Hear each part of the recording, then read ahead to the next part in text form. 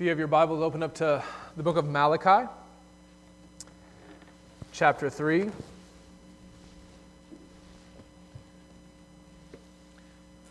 you don't have a Bible, welcome to use the black Bible in the pew in front of you. If you have trouble finding Malachi, it's last book in the Old Testament, or you can just go to Matthew and flip backwards.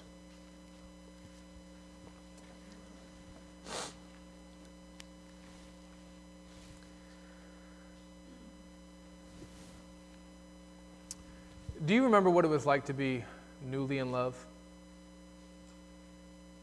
Every look felt like a firework. Every conversation was pregnant with focus and attention and emotion. When love is new, it feels like everything else is new too. You see things like you've never seen them before. The saturation and the color spectrum is through the roof. Everything feels alive, like it's humming with energy. And no problem seems too big to be conquered.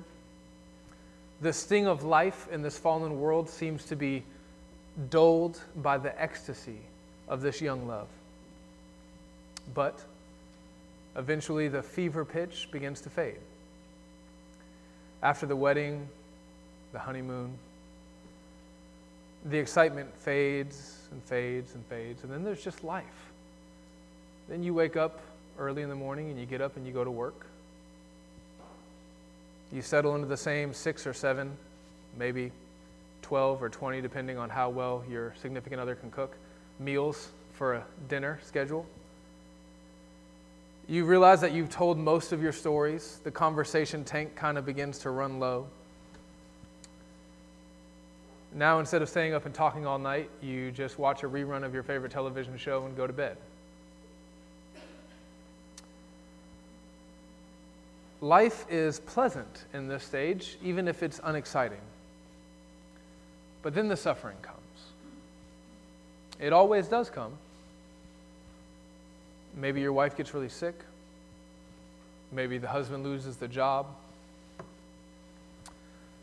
Maybe you have a miscarriage. On top of that, you begin to see in a very real way that your significant other is just like everyone else. They're not as special as you thought they were. They're a sinner. And they sin against you. Your proximity to them, the fact that you're with them when they wake up and you're with them when they come home and you're with them when you go to bed, it shows you just how sinful they really are. Now that this high of new love wears off, you can feel the sting of that sin like you never really felt it before. The thing that you used to think was cute now drives you up the wall. That little comment that used to just roll right off of your shoulder like water off of a duck's back, now it sits and settles and stings like acid.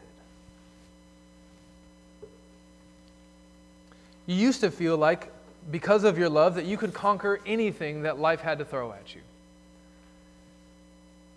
But then you begin to wonder if maybe such a thought was a bit naive. After a big fight, you may even ask yourself what the point is. You may begin to wonder if it's really all worth it. Maybe you go out and you just don't feel like coming home.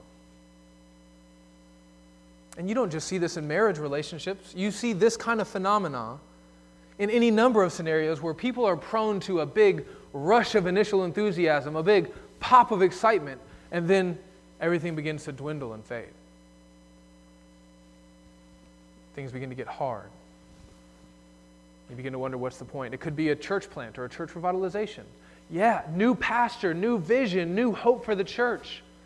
Everybody's all in, all hands on deck.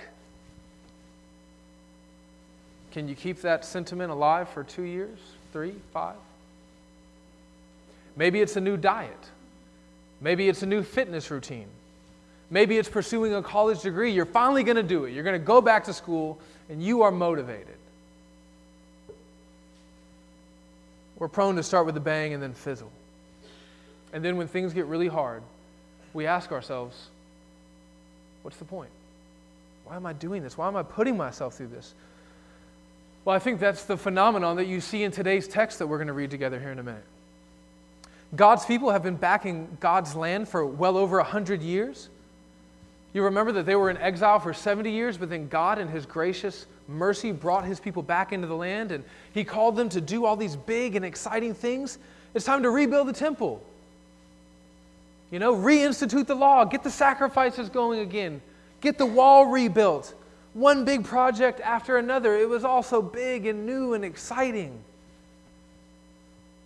At one point in the story, the people were so amped up. They were so on board with the mission that they were carrying a tool in one hand and a sword in the other. The mission felt impossible, but their God felt unstoppable. But then the enduring difficulty of the call began to wear on the people. Mission fatigue began to set in. As the Israelites encountered opposition and injustice, and as they had to deal with the consequences of their own sins, they felt the joy and the passion begin to drain from their collective conscience. The worship began to become rote and cold, even corrupted. The land didn't produce, the rain didn't fall, the opposition of the enemies endured for longer than they thought that it would. And so they begin to ask, what we read today in the central question of the text is, they begin to ask this question, what is the profit of our keeping his charge? That is, serving the Lord. And if we mess up, what is the purpose of walking as in mourning before the Lord? Basically, they began to wonder, is it worth it? What are we doing this for? What are we going through this for? Well, let's read about it together. Malachi chapter 3, verses 13 through 18.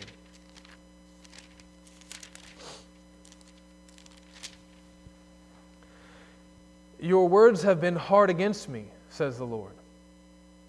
But you say, how have we spoken against you? You have said, it is vain to serve God. What is the profit of our keeping his charge or of walking as in mourning before the Lord of hosts? And now we call the arrogant blessed. Evildoers not only prosper, but they put God to the test and they escape. Then those who feared the Lord spoke with one another. The Lord paid attention and heard them. And a book of remembrance was written before him of those who feared the Lord and esteemed his name.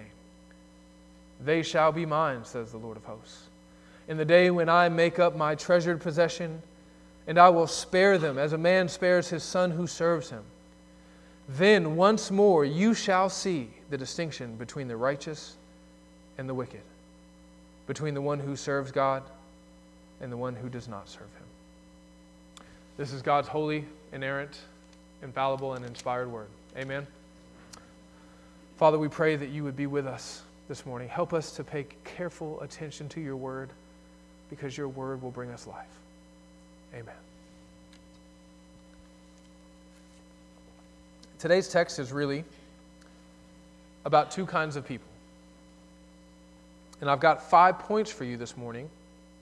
And each of these 5 points, I hope, will help you better understand these two kinds of people. But I also hope that it will help you to better understand yourself and where you stand in relation to the Lord. And finally, I hope it will help you better understand God himself. The 5 points are this. There are two kinds of people. Number one, two kinds of people. Number two, what the people do. Number three, how the people see God. Number four, how God sees the people. And number five, how God treats them. And if you didn't get all that, that's fine. I'll tell you as we go through them. Point number one, two kinds of people. Simply put, today's text is about God's elect and the reprobate. Let me explain what I mean.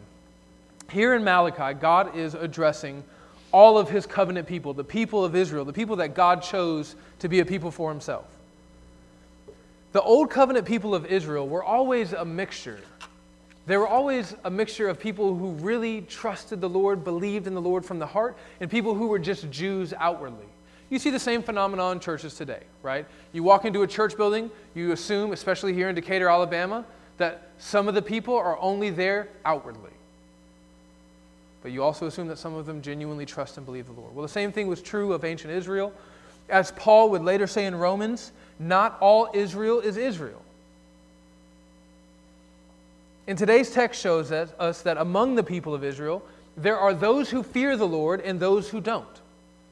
Among God's chosen people, there are those who esteem the name of the Lord, and there are those who don't. There are those who serve Him like a faithful child and those who don't. The elect and the reprobate.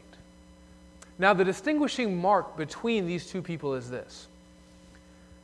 God's people listen to God's word, and they respond appropriately.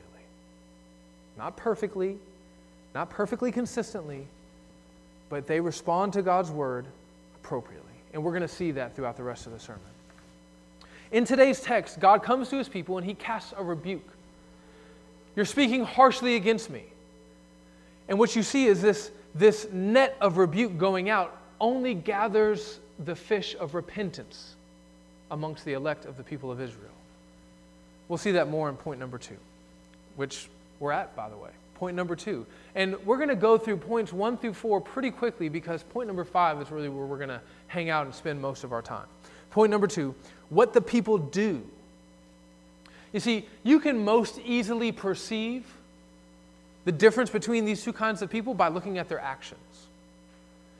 And one action specifically in this text, you can see the difference between these people by looking at their speech, contrasting the speech of these two different kinds of people. In verse 13, God says that the people are speaking harshly against Him. Look, go back there. Verse 13. It says, "Your words have been hard against me, says the Lord. But you say, how have we spoken against you? Well, you have said, it is vain to serve God. What is the profit of our keeping His charge or of walking as in mourning before the Lord of hosts? And now we call the arrogant blessed. Evildoers not only prosper, but they put God to the test and they escape." Now, surely not all of Israel was speaking harshly against God, but enough of them were that God issued this rebuke to the entire nation. And like the father of a rebellious teenager, the Lord almost seems hurt by the way the people of Israel are speaking against Him. After all of the love and care and discipline that Yahweh has given His people, century after century after century, especially in the face of rebellion and complete disobedience, the people of God speak harshly against Him. They say things like, He doesn't care about us.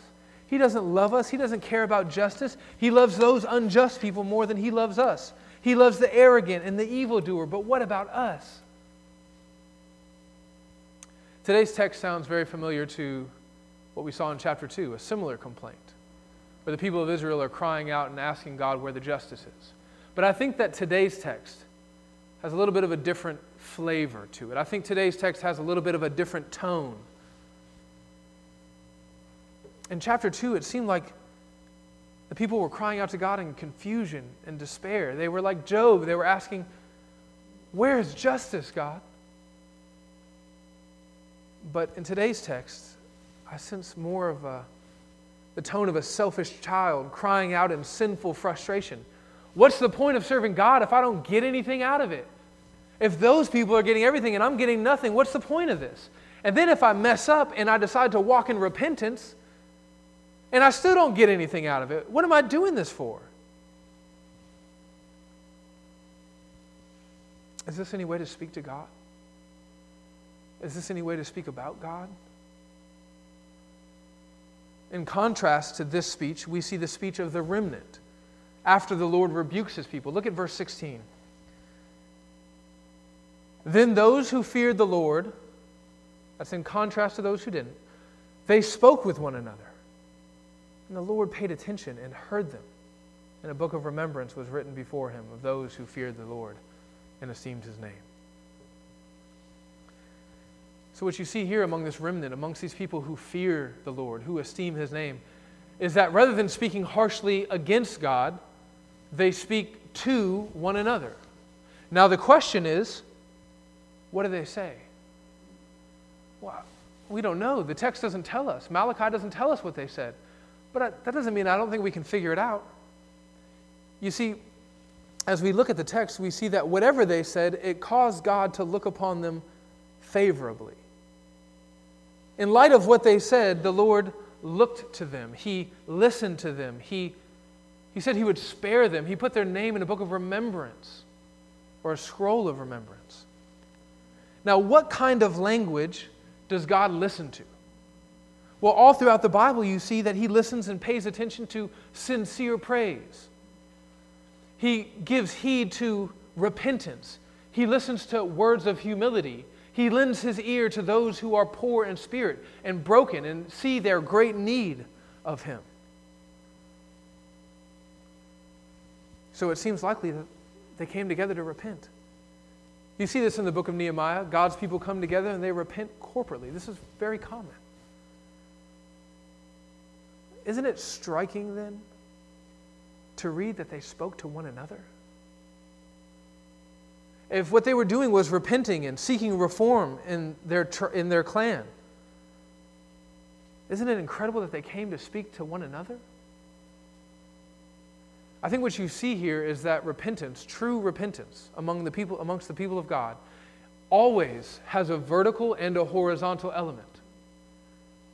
The Israelites aren't merely repenting to God in their private times, in the prayer closet. Rather, they come together to communicate their repentance with each other. Rather than coming together to collude against God and to speak harshly against Him, they come together to collude for faithfulness. They're plotting and scheming repentance. Instead of a group of political dissidents in a dingy room somewhere plotting the death of the monarch, they're coming together to speak of how they might be more faithful to the crown, especially in light of their past unfaithfulness. What would it look like if the church did the same thing? What would it look like if this church did the same thing? Well, friends, that's exactly what we do. That is what we're doing right now. Every Wednesday and every Sunday, we gather together to worship the Lord. But we also gather together to stir up one another, to love and to good works. That's what the author of Hebrews says. Listen carefully to the language of Hebrews 10:24 and 25. And let us, God's people, consider. Let's put our heads and our hearts together. Let's scheme and plot and plan and talk to one another. How to stir up one another to love and to good works. Not neglecting to meet together as is the habit of some, but encouraging one another. And all the more as you see the day drawing near. Brothers and sisters, if we want to be like the faithful remnant in today's text, the easiest way for us to do that, the God-ordained way for us to do that, is for us to do what, if you're a member of this church, you've already agreed to do. Show up. Come on Wednesday nights. Come on Sunday mornings. Be here in members' meetings where you will be loved, encouraged, challenged, rebuked, exhorted. Towards what? Towards faithfulness. In light of what? In light of the great coming day of judgment, which we'll talk about later on in today's sermon. Don't show up so that we can work you to death with endless programs. Don't show up so that I can feel better about having more people in the pews on a Sunday morning. Don't show up so that you can get your emotional fix for the week. Show up so that you can scheme and plot and plan how to be more faithful to the Lord, how to walk more fully in repentance. This is the ministry that God has called you to. I would say to the visitors this morning, but I think we only have one visitor. I don't know if you're a member of a church somewhere, sister, but being a member of a church is a tremendous gift from God. And it breaks my heart that just this Saturday when I was talking to some of our neighbors, I asked half of them if they were Christians, and most of them said yes, and then I asked them if they were members of a church somewhere, and most of them said no. How do they think they're going to make it to that great day without the help of the church? I just don't understand it. I know I can't do it. In Jesus' ministry on earth, Jesus taught us that what comes out of our mouths is an overflow of what lives in our hearts, right? So we've just looked at what comes out of the mouths of the people of Israel. Well, now let's consider where those words came from. Point number 3, how the people see God. The end of verse 16 shows us that there is a remnant within Israel that fears and esteems his name. What this means is that there is a population that does not fear his name. There is a population in Israel that does not esteem his name. And those who didn't esteem the name of the Lord failed to do so because they, I think, believed a very early iteration of what we would today call the prosperity gospel. This idea that you do what you're supposed to do and God gives you what you want. God is like your cosmic ATM. You put in your service and out comes the blessings. You put in your repentance, out comes the reward on a one-to-one basis. I think that's the heart of the complaint of the people of Israel today, as we've already seen from verse 14. The people don't get what they want from God initially, and so they despise him. He brings a rebuke, they repent, they walk as in mourning before him, and they still don't get what they want, and so they despise him more. In contrast, the remnant, those who respond to the word of the Lord with repentance, I think that they show that they have a deeper understanding of who God is. Rather than setting themselves up as judges over God, as people who are capable of judging his justice, they recognize that they aren't God. Instead of looking at the situation and cursing God because things haven't gone the way that they had hoped that they would go, they just accept that God is in control, even if everything else feels out of control. I think the repentant remnant here in Malachi chapter 3, I think they channel the heart of Job. Do you remember Job after he lost his everything? His children, his livestock, his servants, his health, in all the most terrible ways. After losing everything in what appeared to him to be a great mistrial of justice, this is what Job said. Naked I came from my mother's womb, and naked I shall return. The Lord gave, and the Lord has taken away. Blessed be the name of the Lord. So what about you? Will you bless the name of the Lord? Will you esteem his name, even if things don't go as you had hoped? Even if it feels like the Lord is withholding his blessings? Will you continue to serve God even when you feel like you're not getting anything out of it? In your marriage, with your children, on your job? I wrestle with this in the church. I think I'm being a faithful pastor. I'm trying my best to lead the people of this church as well as I can according to God's word. I'm trying to train up other pastors and elders and leaders for the sake of this church. I'm trying to lead us in evangelism and discipleship. And the church has grown some. But if I'm being honest, it's not anything that like I had hoped by now. And maybe that was foolish on my part. So what am I to do? Should I curse God? Should I begin to not esteem his name? Should I despise him because in my ministry he hasn't done for me what I thought he ought to do? No, I just have to remember that he is faithful. He is good. He is true. He's just. I know what it's like to read these verses and to see how these people are so angry because those who are evil are prospering. And I look at other churches that are preaching a false gospel and I see how many people darken their doors. I see how full their bank accounts are. And I want to cry out in the same way.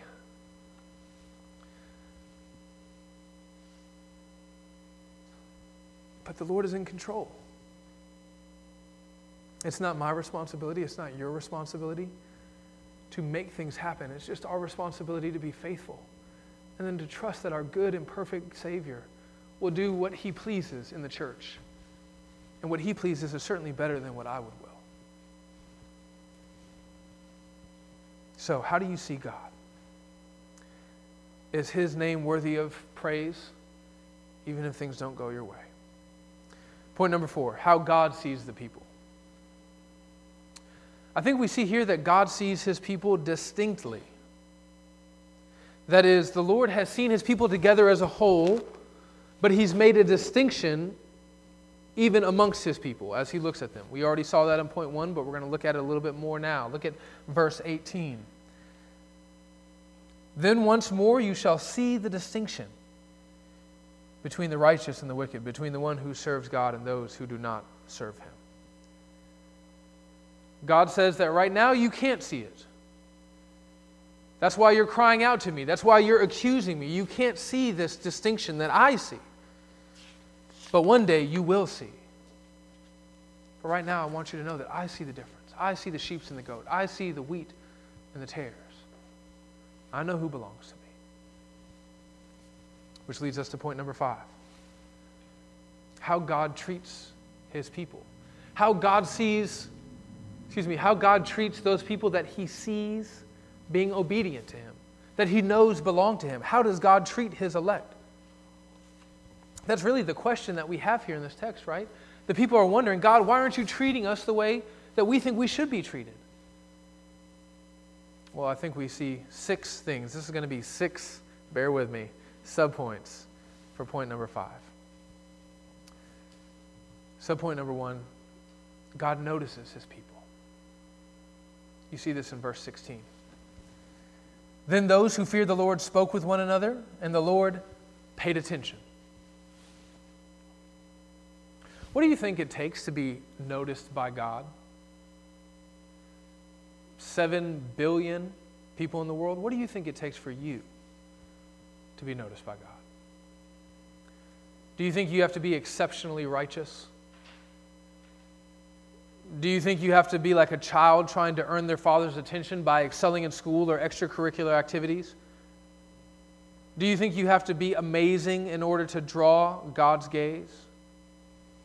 Like an athlete who wants his coach to pay attention and give him an attaboy, do you think you have to excel in whatever field you're in? Do you think you have to reach a certain caliber of performance to be noticed by God? Well, the answer to that is no. Nothing could be further from the truth.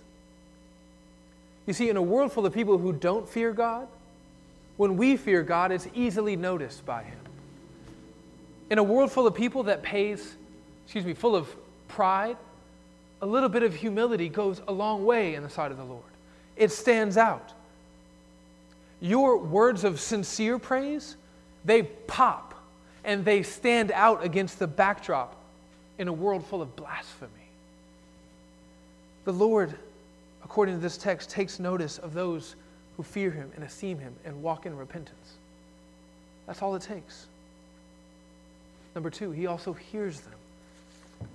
He also hears them.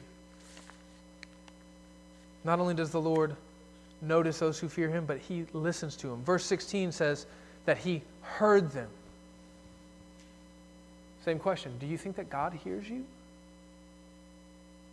I mean, is it like he's up there and there's 7 billion phones ringing and, maybe he'll answer yours? 7 billion voices rising up to heaven. How could he ever distinguish your voice from the voice of everyone else on this earth? Do you think he listens to your prayers? You should know that God doesn't listen to everyone's prayers. That's what the Bible says. You see this from the psalmist. If I had cherished iniquity in my heart, the Lord would not have listened.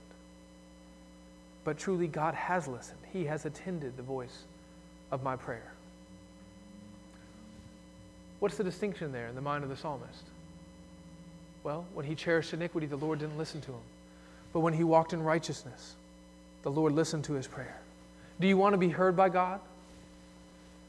You don't have to perform in order for God to listen to you, and you don't have to throw a temper tantrum like a toddler. You simply need to do what the people in today's text did. You need to walk in fear and esteem of his name. Now, what's really incredible about this text is not just that God hears the people's voices individually, but remember, this is a corporate text. It says these people who came together and spoke with one another. That's the voice that the Lord heard. Isn't it incredible that the Lord listens to us as a church? Isn't it amazing? I mean, in the eyes of the world, not a lot going on here. Less than 100 people in the room. We're not being broadcast on TBN or some other heretical TV channel. We're not big enough for people to be, watching us on YouTube. But the Lord listens. He hears us. When we come together as a people who fear His name, who walk in humble repentance before Him, the Lord listens as our brother Britton comes up and leads us in prayer. The Lord listens as we sing out, "It is well with our soul," together. No choir, but He hears us. The Lord listens as Isley reads Scripture. The Lord listens as weak as I am, as I stand here and as I preach His word. He listens to us. It's amazing. Number 3, the Lord remembers His people. In verse 16, we see that in light of their words, that the Lord paid attention and heard them, and a book of remembrance was written before Him of those who feared the Lord and esteemed His name. A book of remembrance. Or maybe your translation says the scroll of remembrance. I don't know what that is. Could be the book of life that you see talked about in other places of Scripture, but I don't think it is. It could be the book that was written of all the descendants of Israel that you see with Nehemiah. Not really sure that that's the case. It seems like this is a book that exists in the mind of God because it's penned by the finger of God. So it seems unlikely that it was written by a human author. Well, whatever it is, friends, we just know that it's good to have our names on it, right? It's good to know that in light of the last day, if our names are on this scroll or in this book, it's a good thing. When the Lord comes to separate the sheep from the goats, we'll be counted amongst the sheep. We'll be remembered by God. The world is full of people who have been and will be forgotten. And I don't think that there's anybody in this room that's really an exception to that. Maybe. Odds are against it. But does that really matter if the God of the universe remembers us?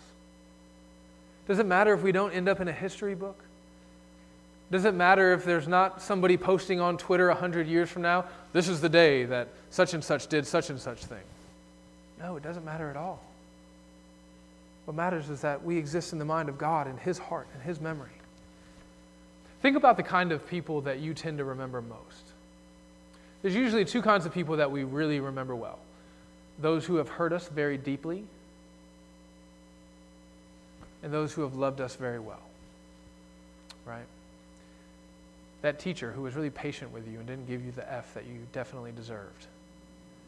That friend who said the hard thing in a kind way at the right time and really cared for you.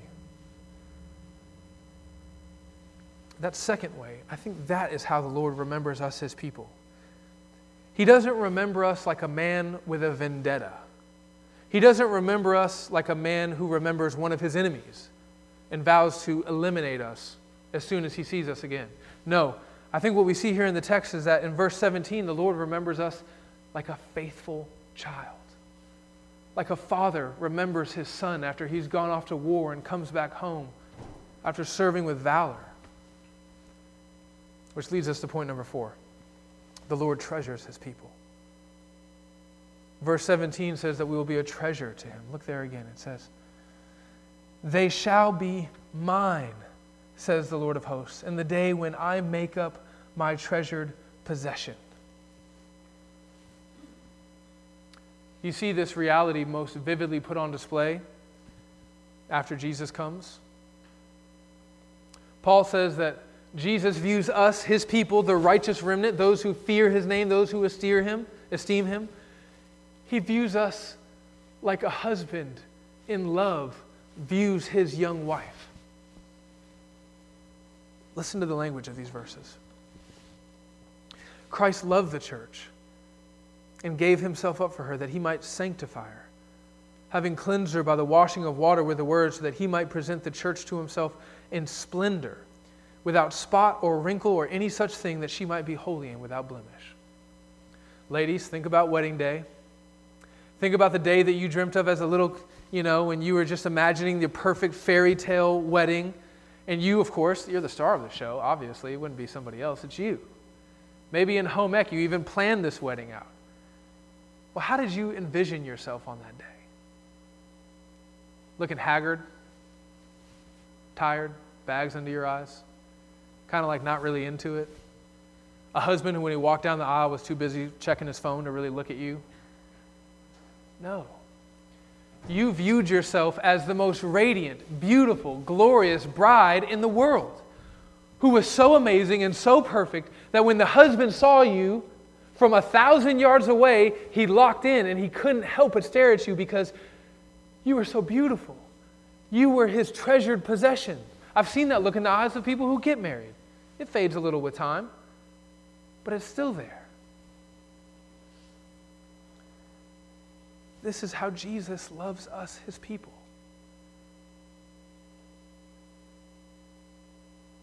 I think the deepest desire of our souls is for somebody to love us like that. Right? We just want to be treasured. We want to be cared for. We want to be loved like this. And we live in a world where we're made to feel like we have to earn love, like we have to buy love, whether it's our, high-performing parents who yell at us if we don't do good enough in a sporting event, or a boyfriend or a girlfriend who holds us up to an impossible standard if we ever want to get married, or a pastor who looks down our nose if we don't do things exactly as he thinks they ought to be done, or a boss who won't give us a promotion unless we hit on all notes perfectly. We are performance-oriented. We think that we can and should try to earn God's love because we do try to earn everybody else's love in this world because they tell us we have to. But you don't have to live like that if you belong to the Lord.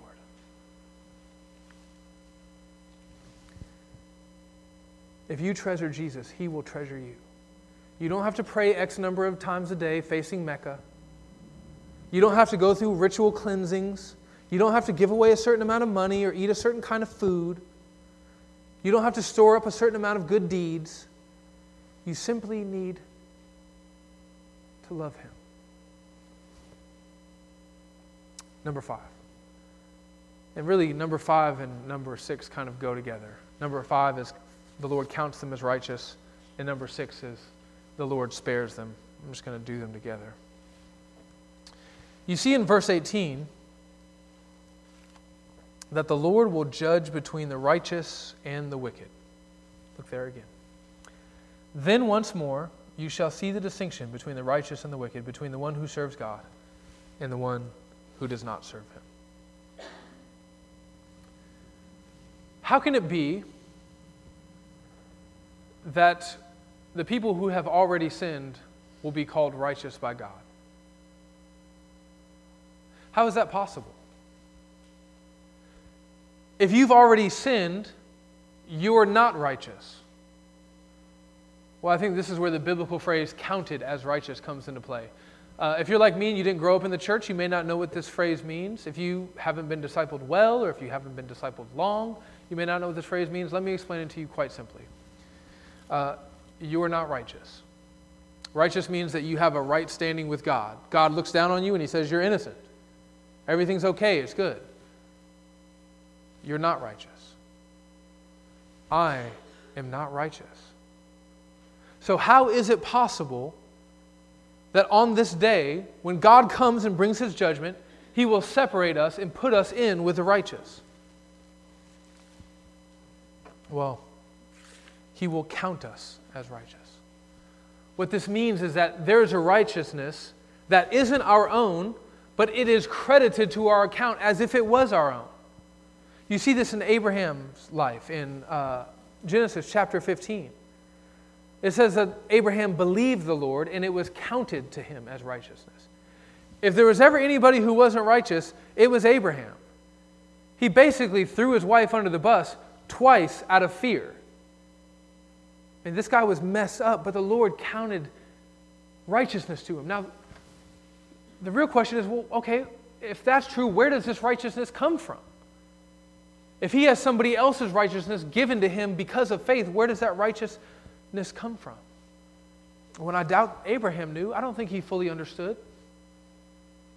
How could he have known that his seed would one day come in the name Jesus, Yahweh saves, and that he would bring righteousness to the earth? I mean, Paul says specifically in Romans chapter 4, it says, but the words "it was counted to him" were not written for his sake alone, but for ours also.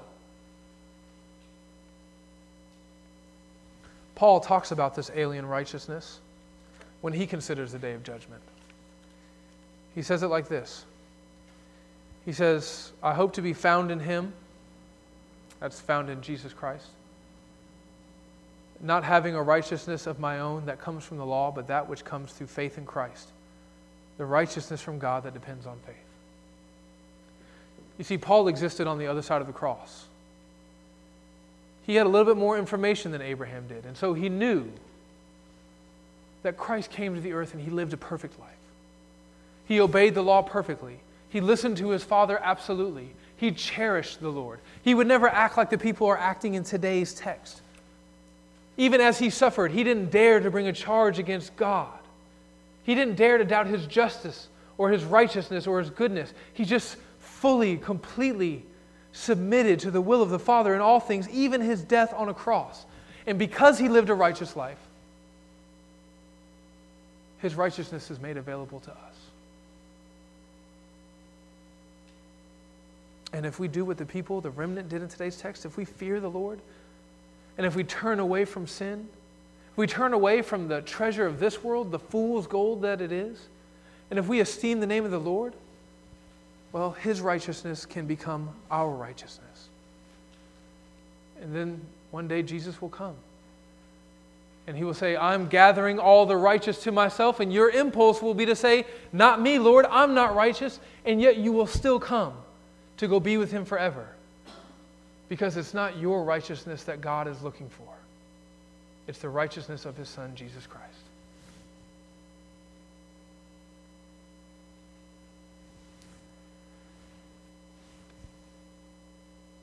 That's great for a future promise.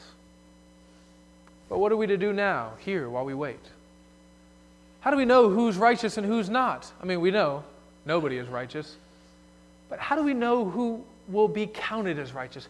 How do we know who will have that righteousness given to them on the last day? Well, I think the answer is actually really simple, and it comes straight out of today's text. The righteous are those who respond to the word of the Lord. How do we know, Sean, who's elect and who's reprobate? Well, you don't know, friends, and you shouldn't even try to figure it out. But you can have a pretty good idea just by looking at how people respond to God. When the word of the Lord comes to a person, do they reject it or do they receive it? Do they hate it or do they love it? Do they embrace it or do they run from it? That probably is a good indicator of where a person stands with God. This is what we do in church membership.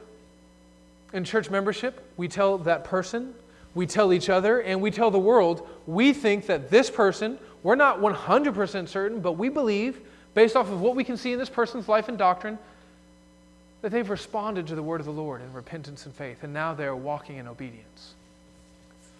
And in church discipline, which will certainly take place in the life of this church in the future. When we carry out church discipline, we're coming together as a body, and we're telling that person, brother, sister, I love you. You claim to belong to the Lord, but you're not heeding his word. As we're giving you his word and telling you about your sin, you're turning away from it. You're not listening to it. You're rejecting it. As you listen to God's word preached, you seem to want to run away from it rather than soak underneath it. You don't show up on Sunday mornings or on Wednesday nights. We're concerned because we think that God's word is being preached and taught faithfully, and you don't want to seem to have anything to do with it. And so we're concerned for your soul. And there is good reason to be concerned. Next week, we're going to look at the judgment of God. We may have to start off with a couple of really happy songs because the sermon is going to be pretty heavy. We're going to be thinking about death and hell and judgment.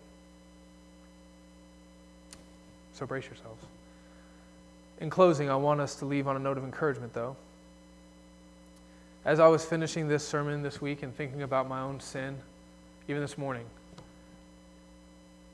and how it's so easy for us to turn away from the word of the Lord and to not listen, to not respond appropriately, I felt a deep sense of encouragement for this church. I felt a deep sense of thankfulness. On the whole, I see a group of people who are responding favorably to the word of the Lord. As God's word is opened on Wednesday nights, as God's word is opened on Sunday, as God's word is opened in our homes, as we bring up God's word in our counsel to one another, as we live our lives and we try to help each other navigate life in this fallen world, I think we're responding as we ought to, as God's people would be expected to. We're not perfect, but I think we're trending in the right direction. So I wanted to share that with you as your pastor so that you would be encouraged as well. So now let's kind of keep that as we move forward and sing. Let me pray first. Father, we thank you so much for your word. We pray that you would help us to love it, to cherish it, but also to be obedient to it. And Father, we pray that as we go back out into the world, that we would have your word on our lips. And we pray this in the name of your Son, Jesus. Amen.